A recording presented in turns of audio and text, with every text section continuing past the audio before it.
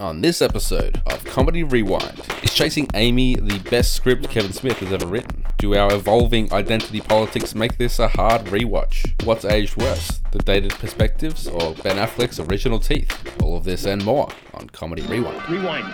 Rewind. Push rewind. I thought this was a comedy show. What's going on, guys? Welcome to Comedy Rewind. We are powered by Audio-Technica as we rewatch the great comedies of the 1990s. I'm John O'Peck, and joining me, we have Bluntman and Chronic themselves, Ryan Betson from The Pop Culturists, and Paris Conti from Gen U Gamer. How you guys doing? I'm well. I guess I would be the Chronic in this, because Paris does have that Kevin Smith look to him, so he'd have to be Bluntman. The first time I went out for lunch with you, Ryan, and you brought along Paris, I was like, oh, Kevin Smith's here. That's cool. Who's this guy? And that's why you bring him on a Kevin Smith show. Was I wearing one of my hockey jerseys? Yeah, you were wearing a hockey jersey and a backwards hat. So the whole thing. Yeah. But no, we should probably start with people who don't know you guys explaining what you do. I mean, you've both been on the Putting in Work podcast, so I'd recommend you check those out. But Paris, tell us about the Gen U program that both of you are involved with. So Gen U Gamer is a department that's been developed to help young people that suffer with various mental health challenges such as anxiety and depression, which usually leads to isolation, and also some individuals that have autism or ADHD. And we use gaming, which is the thing that they love, the thing that they're mostly invested in, and we use that as the vessel and universal language to help them achieve the goals and wants that they have to reintegrate with society, join their communities in a meaningful and effective way, and communicate and develop interpersonal skills that allow them to get the jobs and other goals that they have. Fantastic. And then, of course, the Pop Culturists, Ryan, your company, you guys do commentary, reviews, chats, streams about video games and wrestling. Anything else I missed? No, that's pretty much it. We started as a lot more general in the content that we cover. Be like, hey, we'll cover everything. And then eventually over time, just narrowed down to, PlayStation, professional wrestling. Like, they're the two things that we cover the most on our two shows. Sure. But I guess most importantly, you're both Kevin Smith fans for the sake of today's conversation about Chasing Amy. Oh, massive fan. I know I'm personally, I think one of the first things Paris and I clicked over back in the day when we first met. Yeah, hell yeah. Yeah, was that actually the common ground we came together over? Because we have this sort of underlying Xbox versus PlayStation war that happens every day, but we found common ground to break bread over Kevin Smith and his various creations. Very cool. So Chasing Amy specifically, this is Kevin's third film, if I'm not mistaken, and from my perspective, the most dramatic and serious of all of them. I almost feel like it was a bad choice for a comedy podcast, because although it's naturally going to have a lot of comedy in there being written by Kevin Smith, there's so many intense and serious scenes that the comedy is almost just like there to keep it like light instead of making it a full-blown comedy.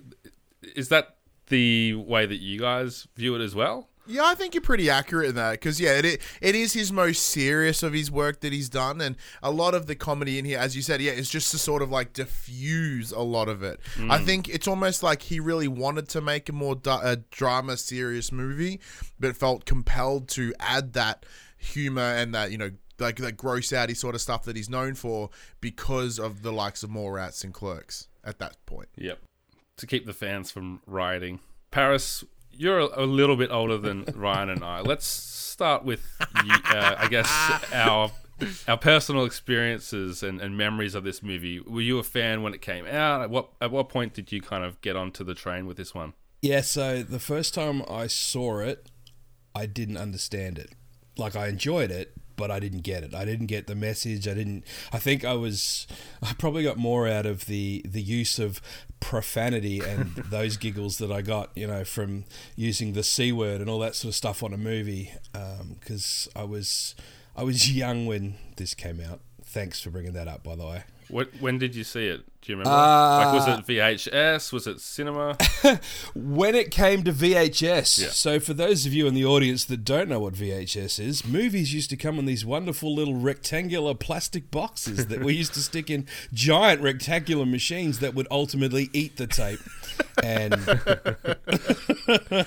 and that was the entertainment for the evening. But I'm trying to remember who I first watched it with, because I think a big part of how a movie impacts me is who I'm watching the show with and the running commentary that we have through the film. So I'm pretty sure I would have watched it with either Craig or Simon. Actually, one of the things, maybe we'll talk about this later, but one of the things that I reflected on when I watched it again was how much it brought concepts into my life that growing up as a white dude in Darwin, of all places, I was very isolated to. The whole concept of being gay, of a whole bunch of things that are brought up, not to mention the fact that it happens in a city that seemed magical to me back then. So Yeah, cool. And Ryan, what was your first impressions way back when? I remember, I think it was one of the last movies that I saw, because I got into Kevin Smith a lot later in my time. Like it was really in my mid high school years where it came through. Like one of the first ones I ever saw was Jay and Silent Bob Strike Back on VHS as well at my friend's house. I was like, I like this because it's full of swears and it's bright and it's colourful, and I'm 9. Yeah, and then a couple of years passed, and then Clerks 2 came out, and then I eventually just started going through Kevin Smith's catalog. But I think Chasing Amy was one of the last ones I saw. So I would have been about 18, 19 around when I saw it. I watched it on DVD at home, and I really enjoyed it. It hit. I will get into this later, but it hit a lot of beats that I really connected to, and it is probably one of my favorite of all the Kevin Smith films for reasons we'll discuss later. But it's overwhelmingly positive. But back then, my memories are incredibly positive towards it. Yeah, interesting. Yeah, I think my story is similar to yours, where it was definitely, despite being one of his first movies, one of the last of the Ask Universe ones that I had seen. And I definitely remember it being one of my favorites because, I don't know, there was just something about it that seemed like it wasn't as goofy as Jay and Silent Bob, and it wasn't as rough around the edges, I guess, as Clerks. Yeah. It was kind of like Kevin Smith coming into his own as a writer in this sense, not just a filmmaker capable of doing what he did with Clerks on a small budget. And Mallrats is another topic altogether, but I guess this is the one that was like, it wasn't a fluke, even though Mallrats is what it is and a lot of people love it. This was the one that's, I guess for me, like showing what he was capable of. And that's, I don't know if that's how I looked at it the first time I saw it, but that's definitely how I reflected upon it shortly after. And I don't know, I think just the story and the concept of somebody falling in love with a lesbian I found interesting, because I was a big Weezer fan, and they've got that song Pink Triangle, which has a similar kind of topic, and I just thought, that's kind of a cool concept. Not really getting all the themes and layers of what Kevin Smith possibly was trying to say in this movie. There's a lot of like politics that's going on, and a lot of it has been talked about fairly constantly over the years as people reflect on, I guess, the evolving conversations around identity politics and that kind of thing. So I think that makes this movie a really interesting rewatch. What was it like for you guys you probably watch it fairly regularly if it's one of your favorite movies, Ryan, but what was it like for you guys to rewatch it in the past couple of weeks and reflect on maybe how it's aged? Yeah, so there are some things about it that haven't aged super well.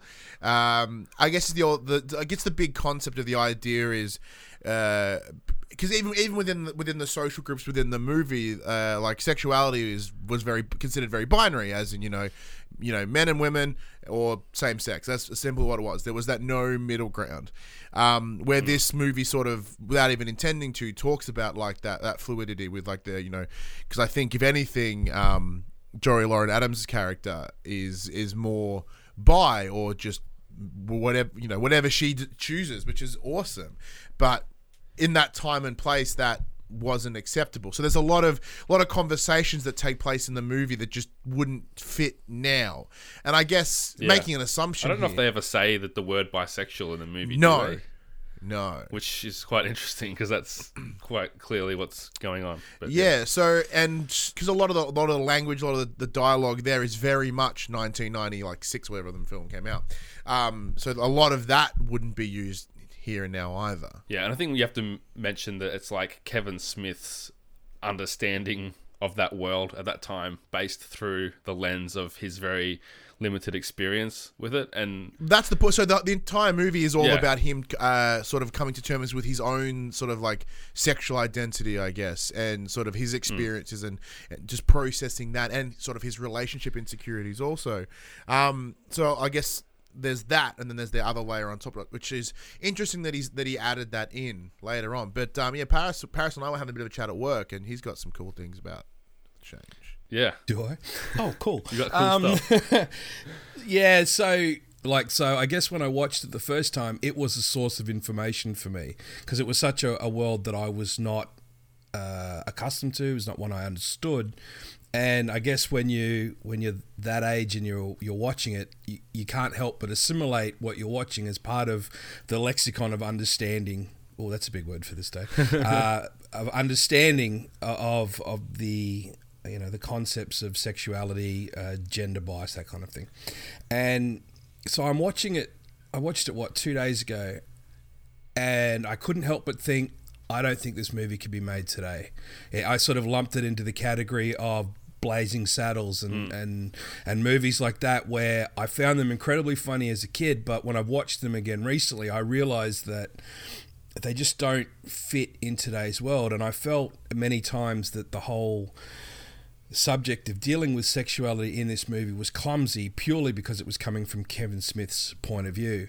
And I don't even know if the term bisexual was used in 1997, was it? Isn't that a more recent I'm sure term? it was, but it may not have been something that people openly identified with. Yeah, I mean, it's hard for any of us to know because we're not part of that world, and we definitely weren't part of that world in 1997. No, but my remembrance of 1997, or at least that time, was we were still in that sort of blokey bloke. Men had their position, women had their position, and then if you stepped outside of those two norms, you were definitely a deviant. Not in the terms that you're a bad person. I don't want to put it in that term, but you were outside the norm, so you were a deviation. Like from David the Bowie norm. or something. Yeah, or Freddie Mercury, where, like, to give you an idea of my understanding of sexuality like that, is I love Queen, and it wasn't until I was much older that I realised that Freddie was gay, because it just wasn't something that came into my world.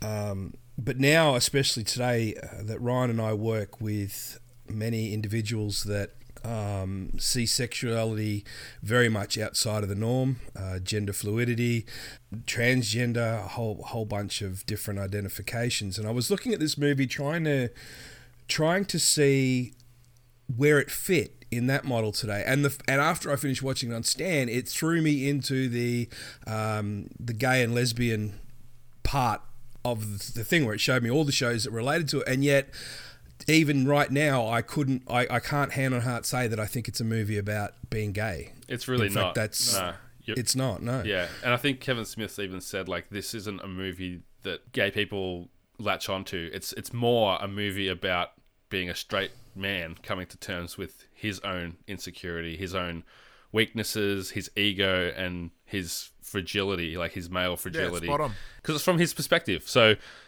you mentioned this before we started recording, Paris, but you were saying that it's a screenplay based on experiences of Kevin Smith's relationship with Joey Lauren Adams, who plays Alyssa, one of the main characters in the film, but also of his writing partner Scott Mosier, who had a crush on a lesbian writer or someone that was in their kind of friendship circle. And it was a combination of those two stories in their real life being turned into a film. Kevin Smith's relationship being the one where she had experienced a lot more in her background than he had, as this guy that grew up as a, Catholic from New Jersey, which is, Holden in this movie is Kevin Smith. Like, he's a comic book writer. He's, he comes from the same background. He is probably the closest character we have seen to Kevin Smith in a film, I think. And I think that makes it interesting. And I think that because it's from his perspective, it's a movie that was the right I think it had the right message for that time. Where Paris, you say that you were like this was an education for you, but the people in the film, it's also an education for Banky and for Holden. Like they're learning all these things as well. So as we said, it's a movie for people like Kevin, and I guess by extension, people like us as well, to kind of learn all this. Yeah, except I have one thing that I couldn't help sort of letting go after I watched it was, apart from what I feel was a pretty clumsy way of showing lesbian relationships on screen, even the way that she kisses another girl was, at first I thought, wow, that's really clumsy, but then I saw her kiss Ben Affleck and I thought, oh no, that's just the way she kisses. But while there is a gay man on screen, there is never that a focus on a gay male relationship in the movie. In fact, the major component with that gay character is that he has to pretend that he's not gay to get any recognition or any value of seriousness for the work that he does. And that's lampooned in the movie. But it's... And then I've sort of tried to look at other Kevin Smith films where he's brought the concept of gay men into his shows, but it's always been a joke. It's never had that seriousness that he tried to put into Chasing Amy with lesbian relationships, and that I couldn't help sort of getting that out of my mind after I watched. So on the top movie. of that, though, in a recent interview, he has had some discussions around that. So although mild spoilers for reboot, of course, but he has touched upon how Silent Bob is actually will become a homosexual character in reboot, or a sexually fluid character in reboot. Right. So there is that touched upon. Now whether that's handled seriously or jokingly, we don't know, but like those characters have been around, and I guess it's the same thing. The only other sort of the male gay discussion in Chasing Amy is around Banky, and at the end, with his belief that Banky may in fact have feelings for Holden, which at that time was because I guess bromances really weren't a thing, so I guess that was just being misread, I guess. But no, you are spot on. Like it has mostly been used as a joke, because even if you think about Jay and Silent Bob Strike Back, there's that scene when they've got the monkey, and they're talking to Will Ferrell as the policeman, Will and Holly, and they're like, this is our like same-sex kid, and blah blah blah blah. Like it has always been like that joke. That's certainly true. Well, just getting back to the reaction of Banky after there's a spoiler alert, that confrontation about, well, look, the only way we're going to fix this is if all three of us have sex. And Banky sort of says, okay. And then when Amy goes, oh, hell no, he's like, oh, yeah. Thank God. And that was like, I don't know, that was more, I kind of felt sort of with my thoughts later, I kind of felt that was Kevin Smith going, whew, I didn't have to bring that up in my movie. Thank God. Moving on. Yeah, there's that. And I thought it may have just been a myth, the situation of like Banky being like, Holden means so much to me as a friend. If this is what he needs, I'll do what he needs. He's my friend. And then it's like, we don't want to do it. I'm like, oh, thank Christ, I really want to do it. I just wanted to help my friend out. Yeah. All right. Well, we've got a lot more questions and categories to get into, so I'm sure we'll retread some of this territory in some detail. But filmed for $250,000 budget, this movie ended up making $12 million. So it was, I guess, as I mentioned before, a step back onto the path of success for Kevin Smith after Mallrats didn't do so well. Do you guys have any guesses as to how critics received this? As far as, let's look at the Rotten Tomato score. I think they loved it at the time. At the time? I think a lot of indie fans. I don't know if 1997 was ready for Chasing Amy. So I'm looking here, and it's 87% fresh. So I know some of these reviews are not retroactive, like have been done since the movie came out, like over the past kind of couple of decades. But generally, people loved it, and I think it was, I don't know, like I said, it wasn't an arty kind of thing, but for a film that's tackling such heavy issues to be done with the levity that Kevin Smith can bring to it makes it a lot more accessible, I guess, and it wasn't exactly something that probably a lot of comedies were doing at the time. So see, I'm wondering Okay, I don't remember a theatrical release Probably of not here in Chasing Australia, Amy. no. As I Yeah. said, I remember it coming out to home video or to DVD. We had DVDs in '97, I'm pretty sure. Yeah. No. I don't think we did actually. Oh, I can't remember. Anyway, There was a theatrical release. It just probably wasn't a wide one like we would expect. Well, I was going to say like we would expect now, but I don't even know if Kevin Smith movies would get a wide release now. Yeah, I guess so because I guess they're what classed as art house in many instances, but Chasing Amy, I think in 1997 was probably something you enjoyed at home, but really didn't talk about with your friends. Maybe I'm not sure. I think that score that you're talking about now, this is people looking at it today. They're coming back and they're looking at Chasing Amy, and I guess they're looking at Chasing Amy through through a rose-coloured glasses, if you will. So they're trying to think back to 1997 and think, man, well, at least my opinion is that Kevin Smith was at the top of his game there. He was at the cutting edge kind of thing, but it doesn't relate to today, I think, anyway. So yeah, odd. All right, well, whilst we're on the topic of how it was received, just at the time, what do you think the number one song was on the Billboard American charts when it hit cinemas? Oh, man. Which I'm sure it was April 1997. Oh, I guarantee it's House. Like, it's one of those things, because like, if you think, everyone thinks about 90s music as being so good. Like, no, like 100 songs from that 10-year span were really good. Most of them were trash. So, statistically, it's trash. 95, a Tina Turner song would have been at the top, at least here in Australia. Are we talking about worldwide or in Australia? 97.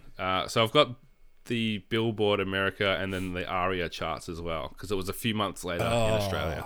1997. Oh, no, it would have been 8. With Wiggles? I'll give you a hint. It was a hip hop artist. Hip hop artist. So like what, Beastie Boys or something? Bobby Brown? Or He's changed his name a few times. Oh, Snoop Dogg. No. Ah, damn it. Okay, it was Puff Daddy Oh. featuring Maze. Can't Nobody Hold Me Down. I don't even know that song. And then on the ARIA charts in Australia, it was Hanson Mbop. Yeah. There's one of your 100 bangers from the 90s. I was so close to saying Mbop too. Yeah. All right. A quick round of what have you done for me lately. Ben Affleck's been pretty quiet. He's only done 3 movies since 2017. Justice League, Triple Frontier, which hit Netflix this year. And then we've got Reboot coming up with Jay and Silent Bob. So they're the 3. I guess he's been more active in his producer roles and directing and that kind of thing. So I'm sure we'll get some more quality from Affleck now that he's outside the DC And a universe. multi-Oscar winner. Yeah, he's... Wait, didn't he go into hospital? Yeah, he went to rehab semi-recently, yeah. He went into rehab just after he broke up with Batman or something. Oh, yeah. Yeah, sure. Oh, I mean, he had a great stretch between, like, 2010 and Batman. Yeah, it was like The Town, like there was... Gone Baby Gone, Argo, and yeah, he had a couple of real Gone bangers Girl. there for a while. Yeah. We'll get him back. He's a great actor. I really appreciate what he does.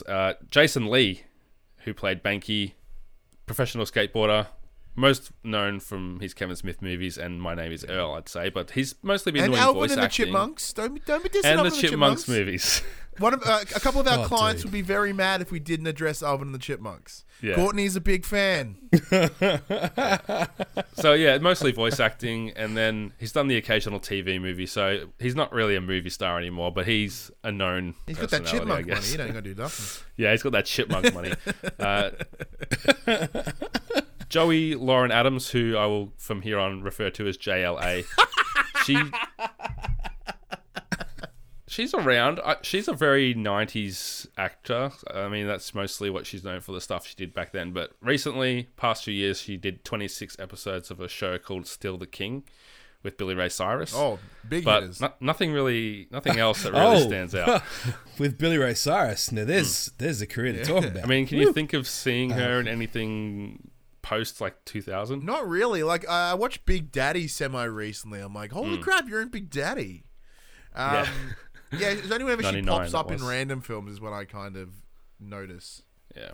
And then Dwight Ewell, who played Hooper X, the black comic book artist, he hasn't made a single thing since 2011. So that explains why, you haven't seen him, because I'm sure you haven't. And then obviously Jay and Silent Bob is the big film for Kevin Smith coming up, and he's had a few interesting film choices lately outside the Askew universe, but we won't talk too much about them because this really is a super important movie in that universe, because it introduces those characters that we mentioned of Holden and Banky, and they come up every few movies, and it grounds it. That's the big thing. All the other movies are kind of silly and kind of weird, but Chasing Amy is by far the most grounded of the lot, so it kind of grounds everything around it. Even with Dogma that comes next, the stupidness in there is still held real because of Chasing Amy. Yeah.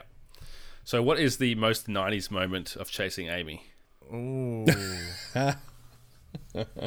Do you guys even remember the 90s? So, how can you answer this No, question? I'm going to say a convention being in a hotel lobby. I actually had the comic book convention, and just how small scale it was compared to what it would be now. These days, you wouldn't. No way. That would be a convention center. Yeah, even that it was just based literally around comic books. It was a comic con, not the Comic Con, and it was just people signing comic books, which I don't know. I know there's a lot of people who still love comic books, and I know that there's a lot of amazing work coming up, but it's always kind of the side attraction at these events, as far as my outside knowledge goes. No, you're spot on. Every time we go to a con, the comics get smaller and smaller.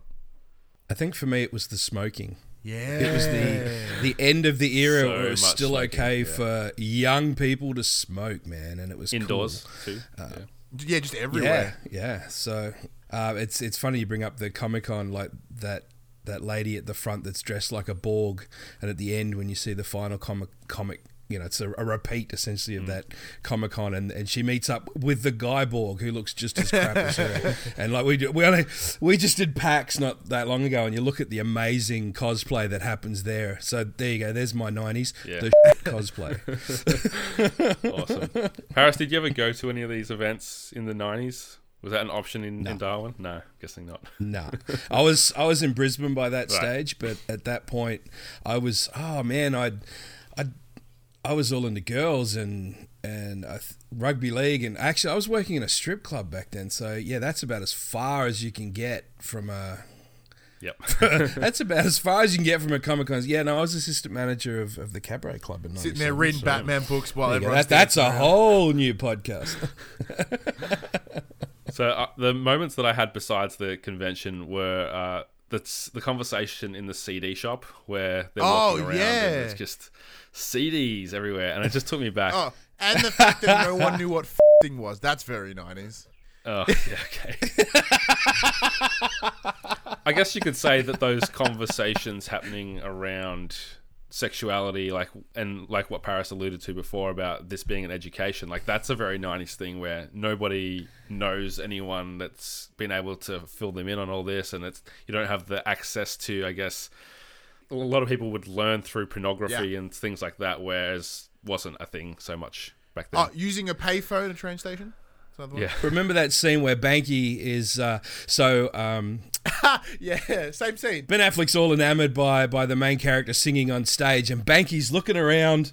He's looking around this nightclub or bar or whatever it is, and he suddenly realizes that everyone kissing are all of the same sex, and he has that aha moment, and he gets that big smile on his face. I think that was very 90s. We all went, oh, lesbians. It was just, I don't know, it sounds very childish when you think about it, but that's, we didn't know what it was. It was all very exciting. Yeah, I think there's two ways that can be seen, because it's and then you also see, knowing that Holden had been pulled here because he thought he was going to get with her, he's like, oh, this is so good.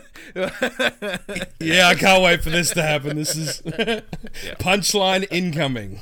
And on adding to that being in a pornography, when they're at the train station and he just opens a duffel bag with 98 magazines in it.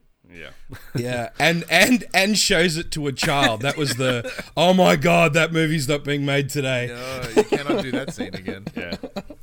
I want to give another shout out to the CD shop, because I used to go down, it wasn't the 90s, I guess it was more like the early 2000s, but I used to love walking around the CD shop and rifling through all the catalogs and, having a listen to a couple CDs and the posters. And I've got, you can't see it behind me, there's a Blink-182 styrofoam square thing that used to be up on the wall in the Capricorn Records, and I'd go in there like all the time, and as soon as it wasn't up on the wall anymore, I asked them about it, and they're like, yeah, you can have it. So still got it, and that's like 15 years later. Yeah, no, I have very fond memories of going through CD stores. There was a one in Traralgon that I used to go to like every couple of days, just sort of go in there and sift through, and yeah, it's good times.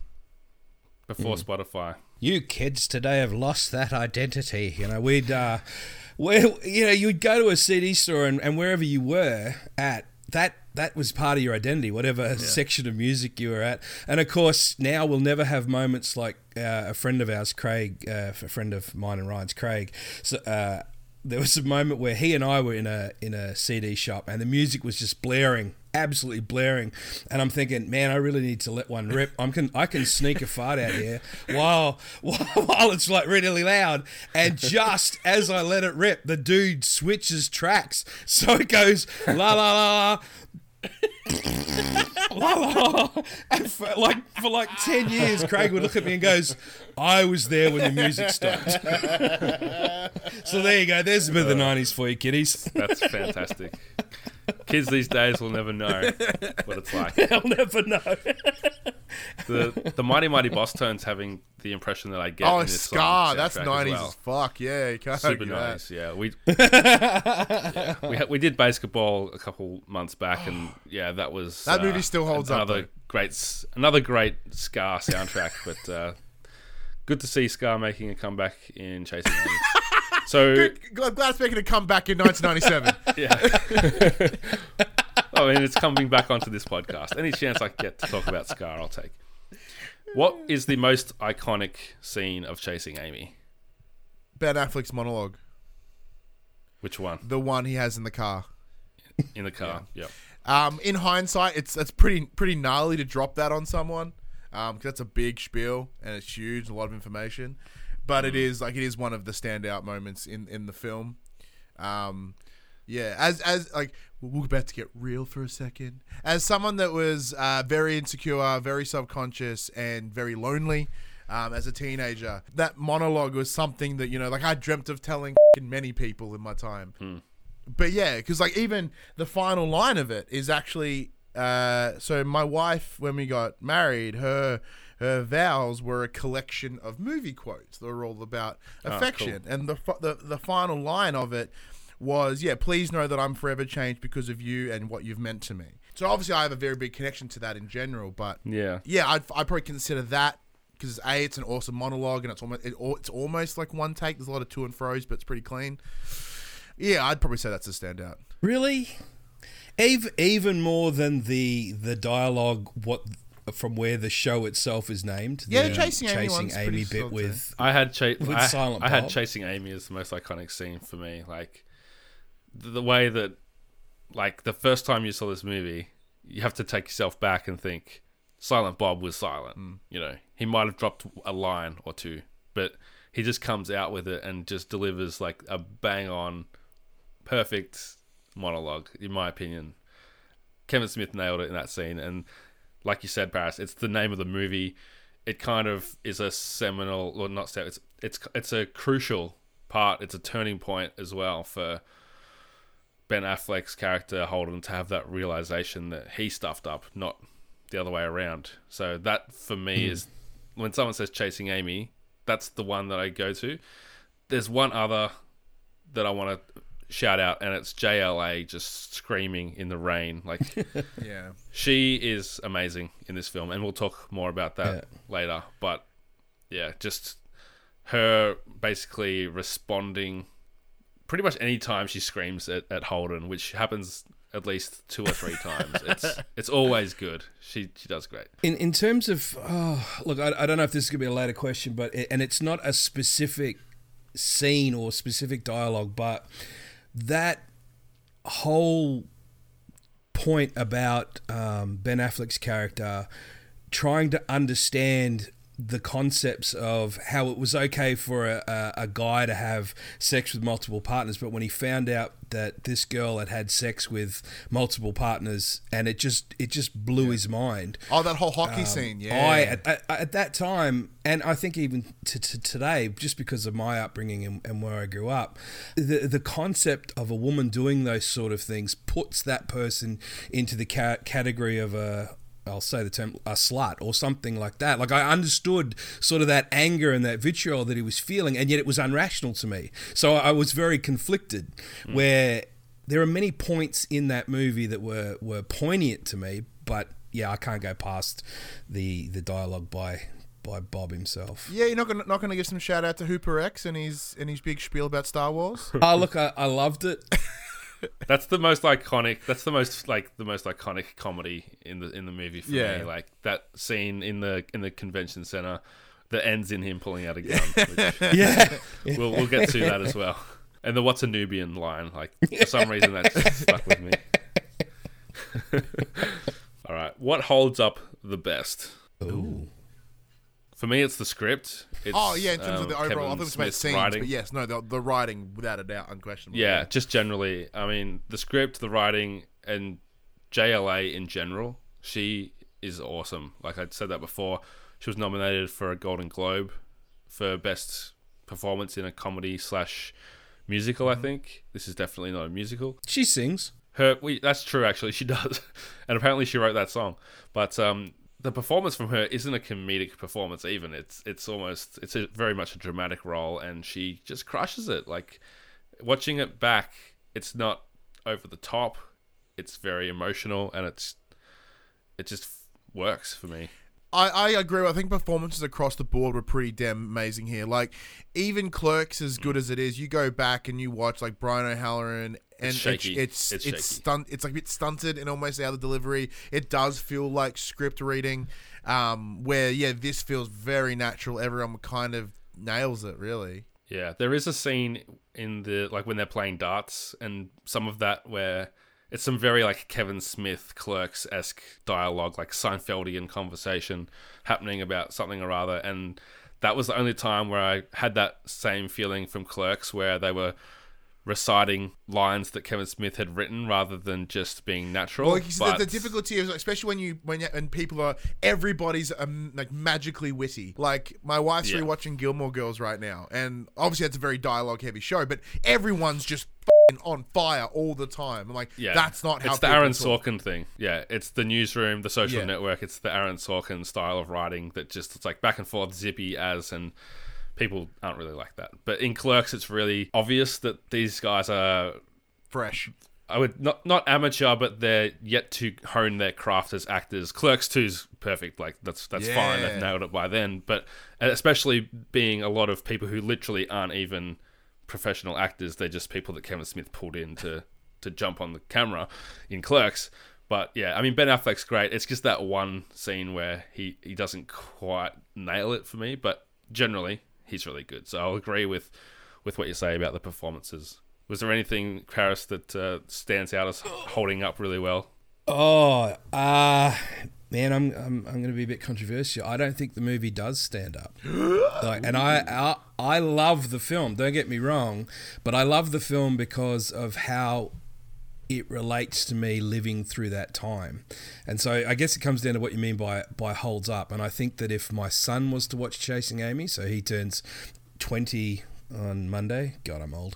I don't believe that movie will have any impact on him at all.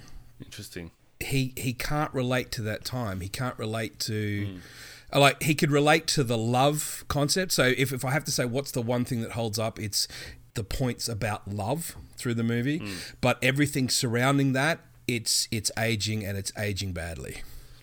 So you don't think that young people will have any of those issues that Holden does in this film about, as I said before, male fragility or ego, or putting or like holding their own like values as universal instead of things that differ from one person to the next? I do to an extent, but I feel that the version of being a male in 1997 is very different to the version of being a male in 2019.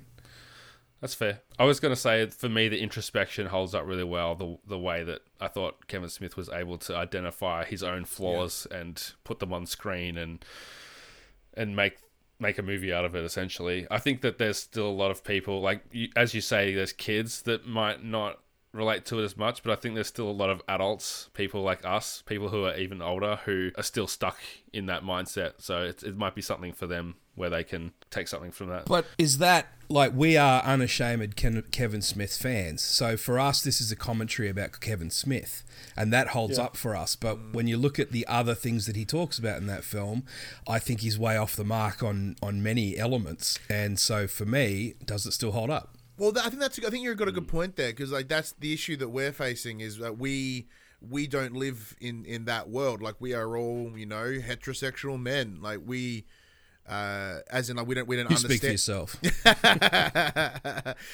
But like, in terms of, we don't understand that other side of the world, that these, like, what Alyssa would have to go through, what Hooper X would have to go through, especially in that time.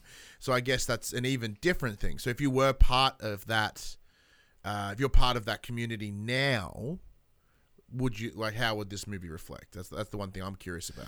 Yeah, I guess the themes of identity, the themes of hiding who you are, and the themes of love stand up. But for me, I can't shake, and this is just me, I cannot shake that this is Kevin Smith working through his own thoughts.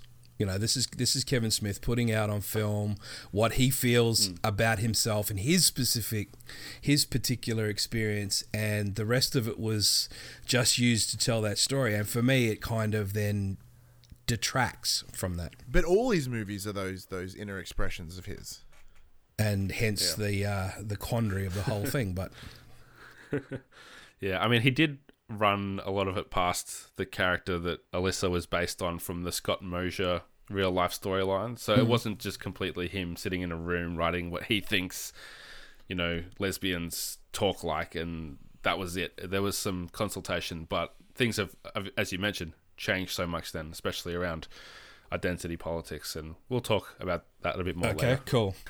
Sounds like you've got something to So I'm say. about to jump in then. So what holds up the worst? Paris, you might have already hinted at that, but there's something I want to throw out here quickly. Ben Affleck's teeth. I don't know if you noticed. No. No? Oh, you didn't notice? So watch Armageddon and then watch this. Well, you don't have to watch the whole thing, but even just pull up a picture. He had, like, veneers done. Like, in this movie, there's massive, like, he's got gaps between his teeth, and I'm not, like, teeth shaming him or anything. It's just funny because we know Ben Affleck now as this, like, Armageddon. What's a movie he did Batman. after? Yeah, Batman. Like, this, I was going to say he's a pin-up, but he probably hasn't been since, like, the early 2000s. Daredevil.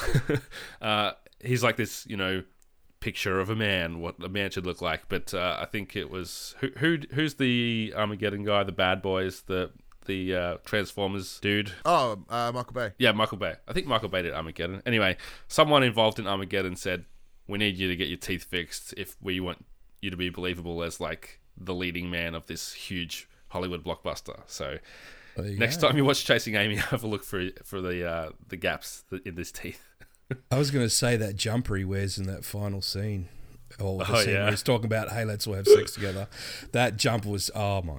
Anyway. Yeah, flannelette. No one really wears, like, flannelette like they did in the 90s. There's a very, like, knitted, like... Yeah, there's a few questionable choices in fashion stakes. Man, that was There always 1997, dude.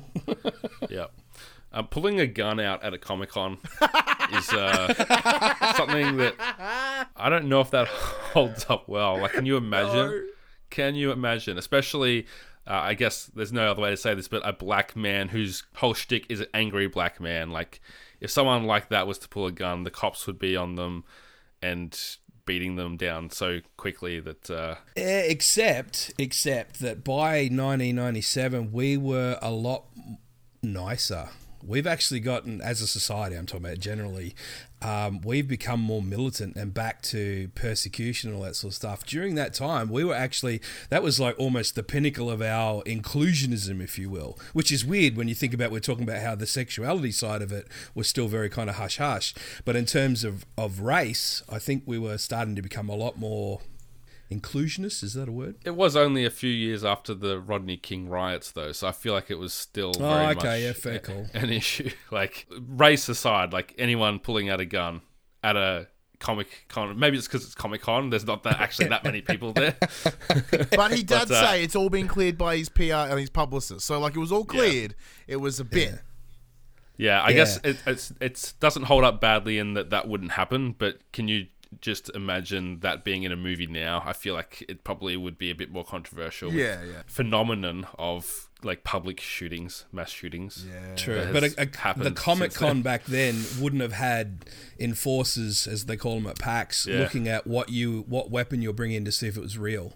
Yeah, that just wouldn't happen. Where it's just commonplace today. So, holding up badly. What did you have, Ryan? Yeah, I guess it's just. Well, because I think the toughest part, as Paris said, if his kid was to watch it, would be that circumstance of like, how come everyone's super baffled about sexual identity here? And I think that this is representative of the time. Like, you know, even when I watched it, I was like, why are they so baffled? And this was 10 years ago, 12 years ago. Yeah. Because you know, like I've lived quite a liberal progressive life, so you know, like my father's gay as well, so like the world around me has always been very open in that sense. Right. So I've had none of that. Oh, what's this gay? Oh, no, never had that ever. Yeah.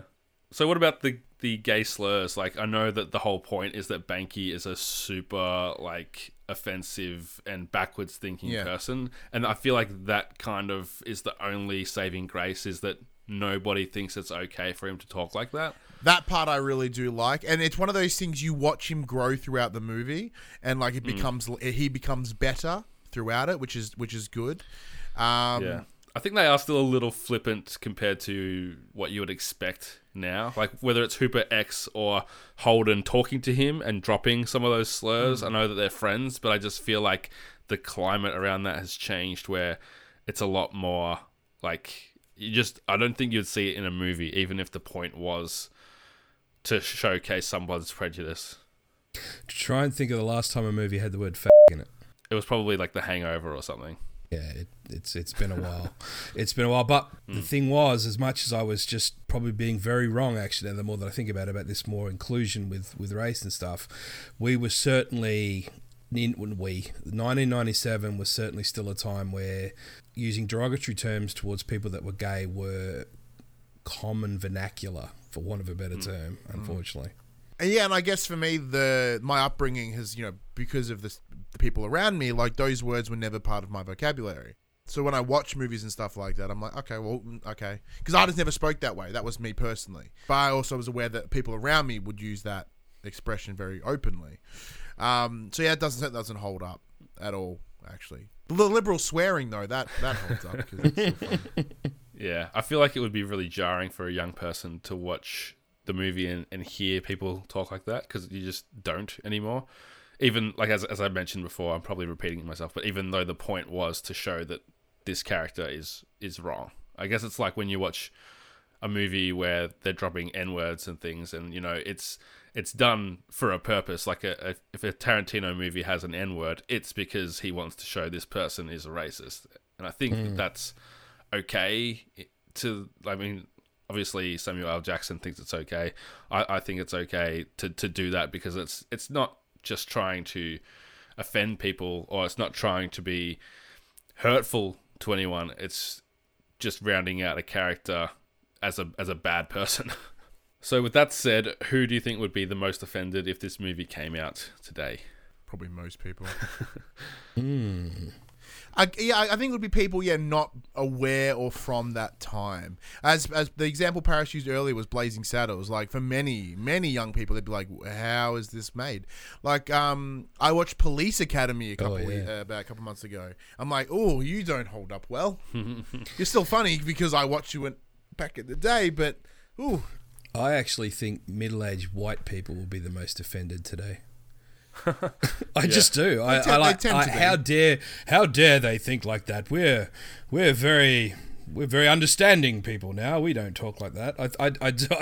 I think possibly the gay community would just laugh it off, and maybe even the black community would just go, "You've got no idea." But I think white people, straight white people, would be the most offended by this movie. Yeah, today. a lot of straight white people being like, "How dare they talk about black people?" Yeah, and, they must be so offended. They're like, "No, they're fine." You can't use that word. That's their word. It's like this.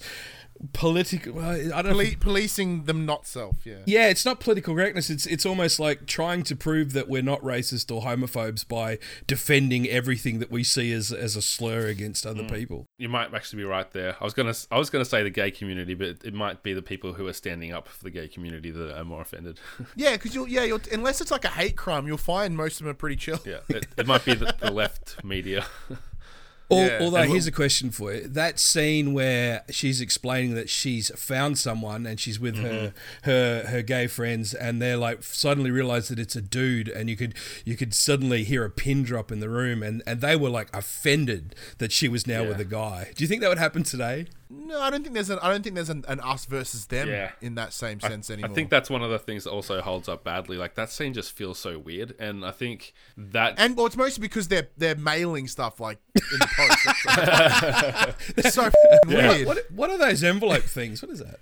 It goes back to what one of you guys was saying before, where, like, you're either gay or you're straight, and there wasn't a bisexuality thing, and that's why she had such a hard time hooking up with Holden to begin with, was because she had formed this identity that, well, if I'm not straight, then I must be gay.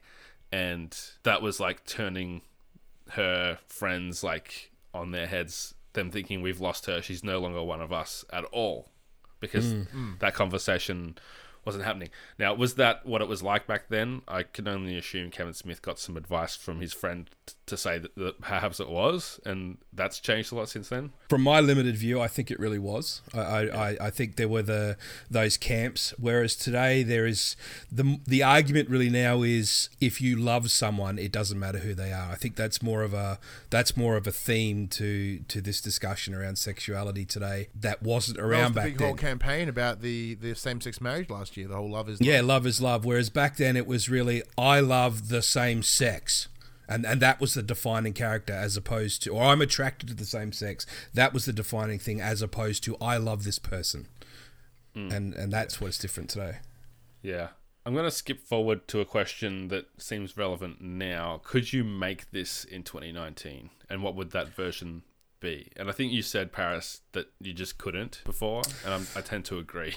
In its current format, yeah. And I think to try and make it again, it would be so far from the original that it just wouldn't be the same thing. It's more in line with... It would have to be more in line with Brokeback Mountain, I think. Yeah, I think it would just be fraught with disaster and stepping on so many eggshells, because there's so many ways for people to identify now that everyone kind of has a different definition, and that makes it hard for an artistic depiction to really satisfy everybody. There's always going to be someone that has an issue with it. And there's a good example in the last month or so, as of recording this, where the Netflix series Big Mouth got absolutely slaughtered for attempting to define pansexuality and not getting it exactly right according to some people, and they had to come out and apologize and say, like, we understand we haven't completely got it right and we apologize. And I think that to do this now, there would be so many people that would say this is perfect, and then so many people that would say that's not how I see the world, therefore you've offended me and it's wrong and it's misrepresenting us. Yeah, that is a more issue with society as a whole. They're like, hey, this doesn't match my exact view. Well, then it's not for you, man. Like, that's that weird balance right there. So this movie could totally be done now. However, some drastic changes would need to be made, of course. Like, as I said, the big key themes in this movie are based around, love, sexual identity, understanding self, confidence, like those sort of inadequacies in someone. And I guess as it stands right now, one of the biggest issues is, people aren't willing to face their own inadequacies in many numerous ways. And I think that's what a lot of people are digging down when it comes to social media and those discussions and those vocal minority. A lot of it is people, just digging deep because they don't want to change how they're thinking. I think a lot of that's, psychologically, a lot of that stems in that feeling of insecurity and feeling for, attacked because of the way you think or believe. And that's why a remake of this, if they were to remake it, they would have to change so much. It wouldn't be as binary. You are correct, and as is Paris, you would have to change some of its, you'd have to change it in such a way that it wouldn't be Chasing Amy anymore. But it is doable in some sense. I think to get the impact of this whole idea of being in love with a woman that was in that Chasing Amy, I think you'd have to replace it with, I've fallen in love with someone that loves cars a little more than... have you ever seen a documentary of someone that has sex with cars or inanimate objects? You'd have to take it to that next degree where that subject is so taboo now that everyone in the audience is on that discovery sort of phase that I was like when I watched it, because there's too much opinion now about what being gay is or what love is. Would you consider if they were to retell the story? Now, this is not a loaded question anyway. This is just what would if they were to retell the story of someone falling in love with a trans person? Oh, okay. I think that could work. Yeah. I'm trying to think of the last time they sort of addressed it. Was what, The Crying Game? I can't think of the last time they had a... That was 94 or something. Yeah. But, I know that he's not a popular topic anymore, but Louis C.K. has an episode of his show where I still love Louis C.K. Okay. I'll put it out there. Still fan. Anyway, you might know what I'm talking about, where him and this girl have presumably just slept together, and the next morning they're talking, and she kind of jokes about being trans, and he's like, well, hold on a sec. Are you serious? And then she's like, well, why would you have a problem with that? And then you can't tell if she's messing with him or if she actually is, but it becomes like a interesting discussion of that kind of direction. And I think that is where that movie might go, if the one that you're suggesting, Ryan. Yeah. I think it'd be a good twist on it. So rather than talking about, because I see in terms of sexuality being most people are pretty chill with sexual fluidity, as the term is, but people right now, a hot button topic is gender fluidity, right? So how would, if they wanted to tell that story that was socially relevant, I think gender would be a staggeringly more important topic than sexuality. Everyone's kind of cool with sexuality now. Cool. Okay, does Chasing Amy pass the internet relevancy test, i.e. are you seeing it in GIFs, are you seeing it in memes? I'm thinking no. No. Really. No. We found some GIFs in our chat, but that was because we went hunting for them. Yeah, what, 2? Yeah, if you search Chasing Amy, there's not going to be ones that show up that you see all the time. And if you, for example, search Jay and Silent Bob, the vast majority of them are going to be from different movies. They're not really iconic. There's not really iconic reactions and stuff in this film. Does that mean Kevin Smith is no longer relevant? It just means that this film wouldn't be known via osmosis like a lot of comedies from the 90s might be. Yeah, that's true, because the big part of culture right now is the memes or the memes, if you want to say it dumb, because it's fun. And if something can't be memed, then they're like, well, what's the point of that loses its relevance almost instantly. Yeah, I think one of the things is Chasing Amy is a movie of its generation, but it's not a movie of its generation like The Breakfast Club or Ferris Bueller's Day Off, or it didn't define a generation. It was a niche part of that generation, and I guess that's why. Well, like Clerks, because Clerks, as an example, Clerks is probably within that same window as well, because everyone understands working a shitty job or working behind a counter and hating it. So there's some universal themes here. But because, as you said, Paris, this is so specific in some parts of this movie, it can't be that widespread appeal in terms of having it something be in a GIF or a meme. Yeah. And I said before, the movie made $12 million off a very small budget. That's not like Ace Ventura money or Austin Powers money. It didn't make hundreds of millions of dollars. It's Kevin has never made that level of money. I think his ceiling's about 30 mil. Yeah, it's like a cult classic, I guess, from that perspective. So how would adding smartphones on social media change this movie? Hooper X wouldn't have called from the bar on a landline. That's for sure. You would have just seen this. Yeah, I think a lot of Holden and JLA's, Alyssa's conversations might have just happened over text. Like those really serious conversations, yeah. Hooper X would be more effeminate, and there probably wouldn't be that black power side to him. I think the identity of strength would have actually been his being a gay man.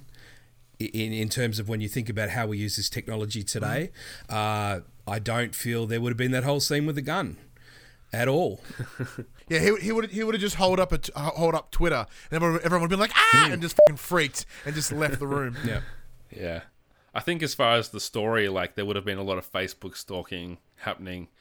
I think that the first time they meet, the first time Holden and Alyssa meet and they kind of have that night at the bar where he falls for her, he would have gone home, stalked her, and been like, oh, there's a lot of photos of her with women. Yeah. And that maybe there would have been a post from, because that's the thing right now, the social media scrub, everyone goes back 10 years, whatever, and you would have gone back 10 years and you would have seen that she was called Finger Cuffs, like way before some random cutaway. And Banky wouldn't have had bags of pornography. It's all on his phone. It would never have come up as a moment in the movie, because unless they panned away to Banky in the toilet or something, looking at his looking at his phone or something. And Banky probably would have, I guess he was still in the closet, but I was going to say he might have been on some of those apps to find some hookups, maybe Tinder, maybe put some Tinder in, Grindr or something.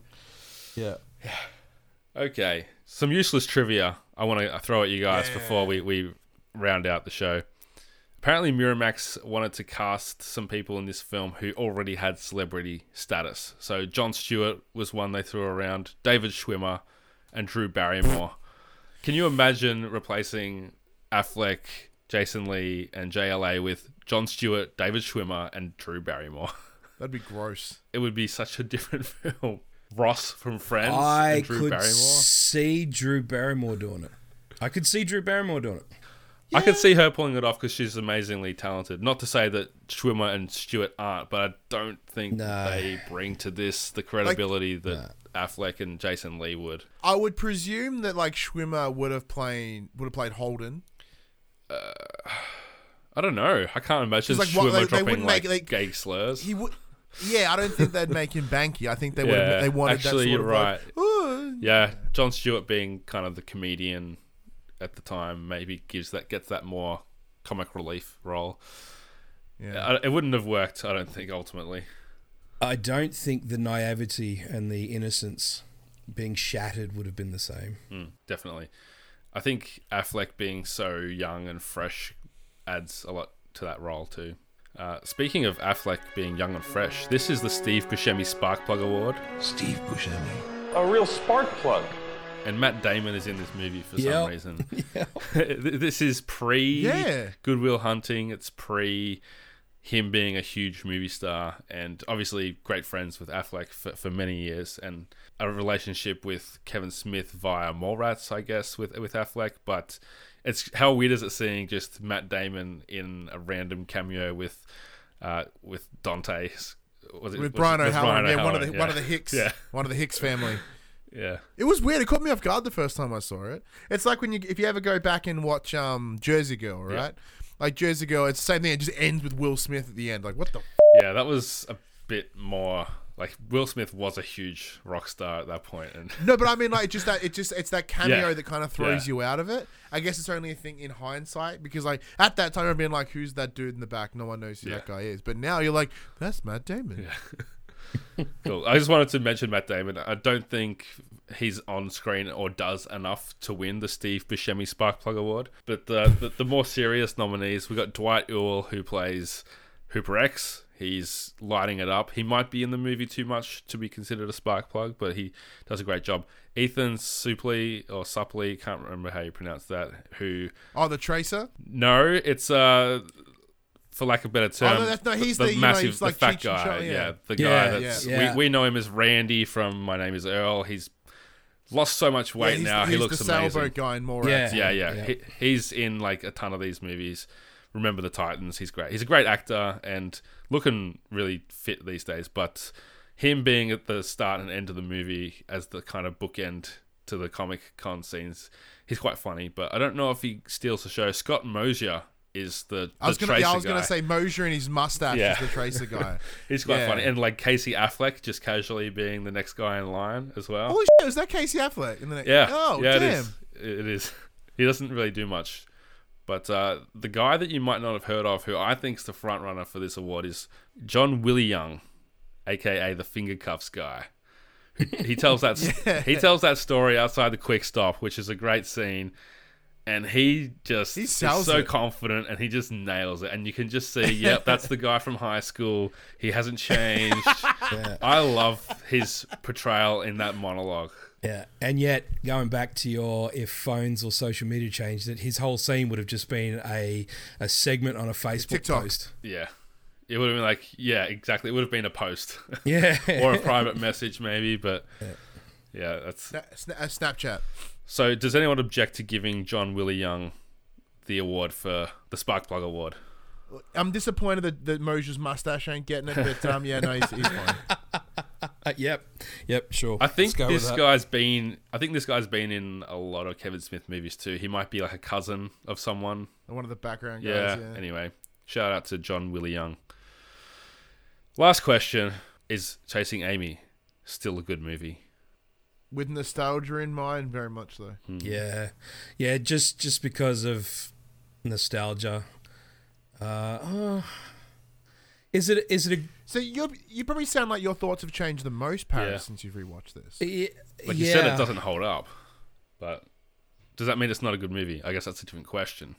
See, for me, I think like the topics they talk about, I think they are still issues, but the politics have aged so poorly with how much more awareness there is now, with how much more vocal people are on the topic, and how many more platforms there are for people to outline their ideas, which in turn inform how wrong the movie was at the time. But yeah. I think it depends on what lens you're looking at it through. So, as a commentary of 1997, possibly not, because it's so linked to New Jersey and it's so linked to Kevin Smith that it doesn't. But if I'm looking at it through the lens of an evolution of Kevin Smith as a storyteller and a director, it certainly does stand up. It's an important milestone film within his career. But I guess maybe because I don't know if I'm the most recent to watch it again out of you guys, because I only watched it a couple of days ago. I walked away from it, I guess maybe because I had such a huge gap between the last time I watched it and this time. I obviously didn't understand it as much as I have this recent time, and I don't know. I just don't feel it speaks for 1997 anymore, and thereby it just doesn't stand up. That's just me. Ryan, rebuttal? No, I think he's spot on. Yeah. Like I said, there are points that I can't argue. I'm like, but the only response I have is, but I like Yeah. it. Well, no, look, I like the film, but that doesn't mean it stands up. It stands up for me, but No. it doesn't stand. If someone goes, hey, what movie should I watch from Kevin Smith's library? Yeah. It's actually dropped quite a number of places now because of what it is in terms of what I see Kevin Smith is today. That's actually a good point, because like it would still sit within probably my top 3 of Kevin Smith, which was Which is Clerks 2 number 1, Okay. Clerks 2 number 1, then Mallrats might be number 2, and then Chasing Amy, or if Chasing Amy might be second. Dogma? I remember what my list was. See, I got Dogma in the top 3 for sure. oh Anyway, yeah, Dogma sits always at the back end for me because it's really tough to rewatch. Okay. Brilliant film, but no one's like, hey, you want to have a really good time and watch Dogma? I mean, I have to do that because I haven't watched it for a while, and this is the rewatch show. Yeah. It'll be interesting. I think that it's like it is so central to the film that it might be hard to do. But if you were to remove sexuality altogether from this, the message for Holden is still really on point for me. Like, not to judge people for their past, accepting who they are, loving the person for who they are, and not trying to change them. And then for Banky, it's more just about like knowing yourself and your identity and being able to see like where's your anger coming from, and like And expressing your feelings to others. so I feel like that's what I take away from the movie, because I'm so far outside of this world, as we've mentioned. It's not like gay politics aren't something that come up in my everyday life because of just the people that I'm around most of the time and my own life. So yeah, I think they are messages that I watch and I go, okay, that's what I can take from it So ultimately, I think the movie still works. Is what I'm saying. As much as the internet would have a field day if it came out.